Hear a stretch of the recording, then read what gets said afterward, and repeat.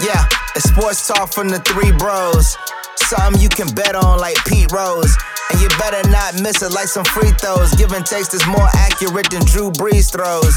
And it might get explosive like some C4. We just giving you a look inside the peephole. So if you got a weak take, you better keep those or get your cheeks swole when you step into the ring with the Bros.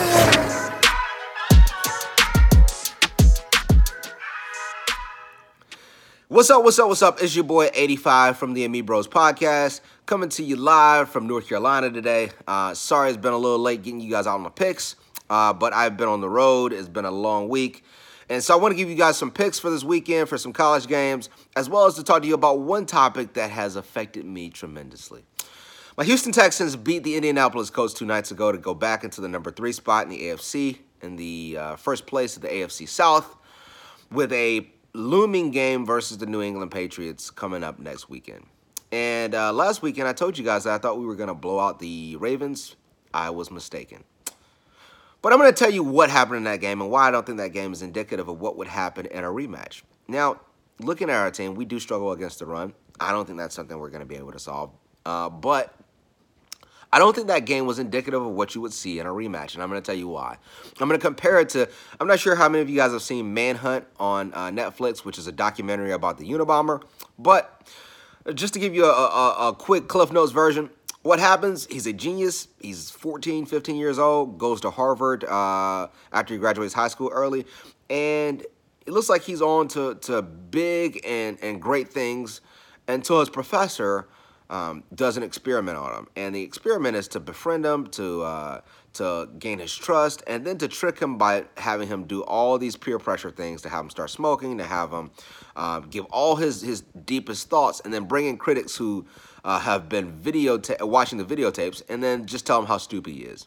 And it was a traumatic experience for the kid, who ends up becoming the Unibomber and sending out all these mail bombs. And everybody talks about how bad the guy was, etc. And I always think he may have just been crazy, or he may have been changed from this one traumatic experience that, it changed the outcome of what would have happened with his life. I feel the same way about the Ravens-Texans game. The Texans had stopped the Ravens on 3 straight drives to start the game. Even a drive where Deshaun fumbled the ball, gave them the ball inside of their own, inside the 50, so inside of Texans territory, they were able to hold them scoreless. And the Texans go for it on 4th down, throw a ball into the end zone for DeAndre Hopkins, who's tackled by Marlon Humphrey on an obvious defensive pass interference call. And when that happens, they don't call it. The game's in Baltimore. The review process happens because we throw the challenge flag, and then still the review is not upheld. And from that point forward, our defense lost morale, our offense lost morale. But not just that. So the game should have been 7-0 Texans, which I think would have changed the momentum of the game, given a boost to the defense, etc. Then the Texans are down 14-0 at half because obviously the kicker, Ka'imi Fairbairn, can't make any kicks. And then after that, the Ravens score a touchdown, a ball thrown to the flat to Mark Ingram, where I'm yelling at the TV, why is he wide open? Is nobody guarding the running back? And then, you know what I realized? Oh, it was somebody guarding the running back. But the tight end tackled him before the ball was thrown. So it was a clear offensive pass interference call that was missed that gave them a wide open touchdown. So it's 21-0 in a game that in all likelihood should have been at most 14-7. At worst. I mean, clearly the kicker should have made the kick. We don't know how that affects the defense.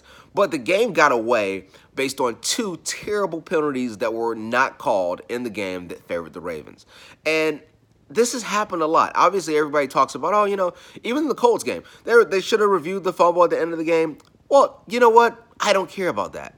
Because the Texans have gotten robbed all season, and most people don't remember, the Colts won the first game because Deshaun Watson threw a touchdown pass, and it was overturned based on in-the-grasp call that took off an extra 4 points off the board. We ended up going for a 2-point conversion later and missed it. We lost the game by 5 points. So we were robbed in the first game. Colts were robbed in the second game. And even with that, Deshaun Watson got out of the pile with the fumble.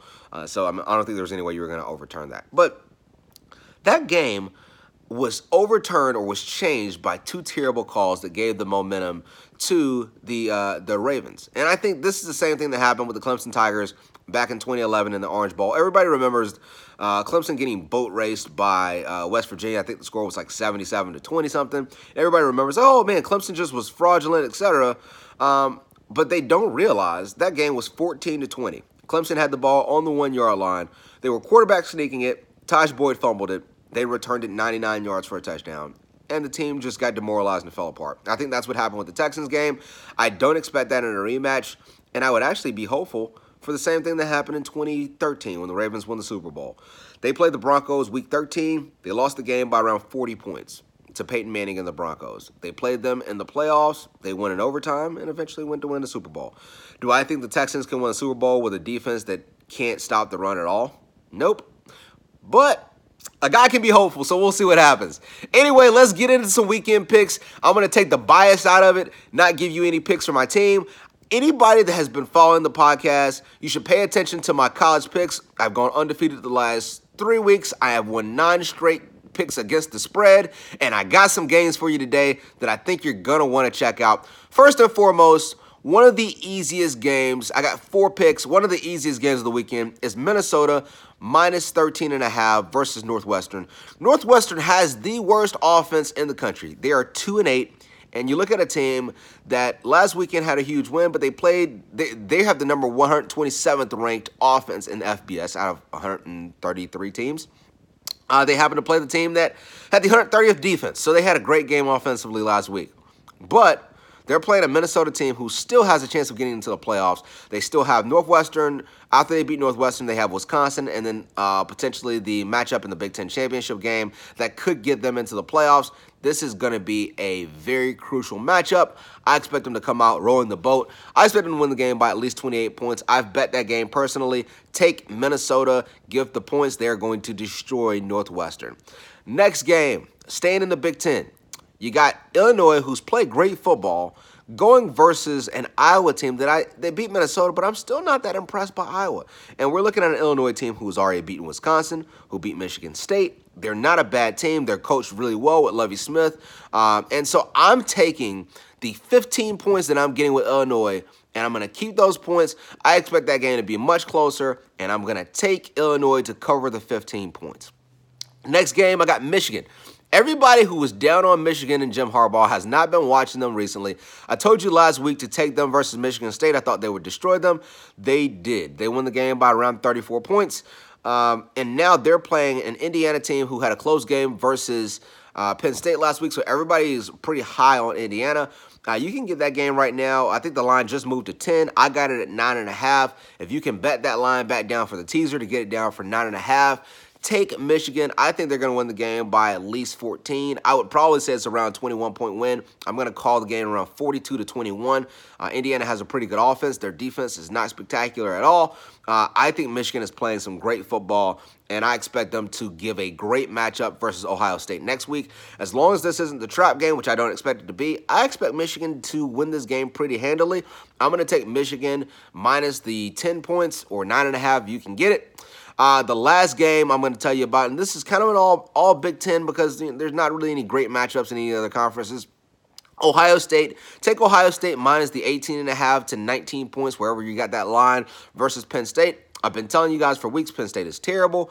I did not expect Penn State to give a great matchup, and it's also the sleeper game, the trap game in between the Ohio State-Michigan game, but Penn State's a top 10 team. Ohio State's not going to overlook them. Chase Young is back in the game. I think he's going to give them a tremendous amount of problems. So take those games to the bank. Let's keep this streak of 9 straight covers going.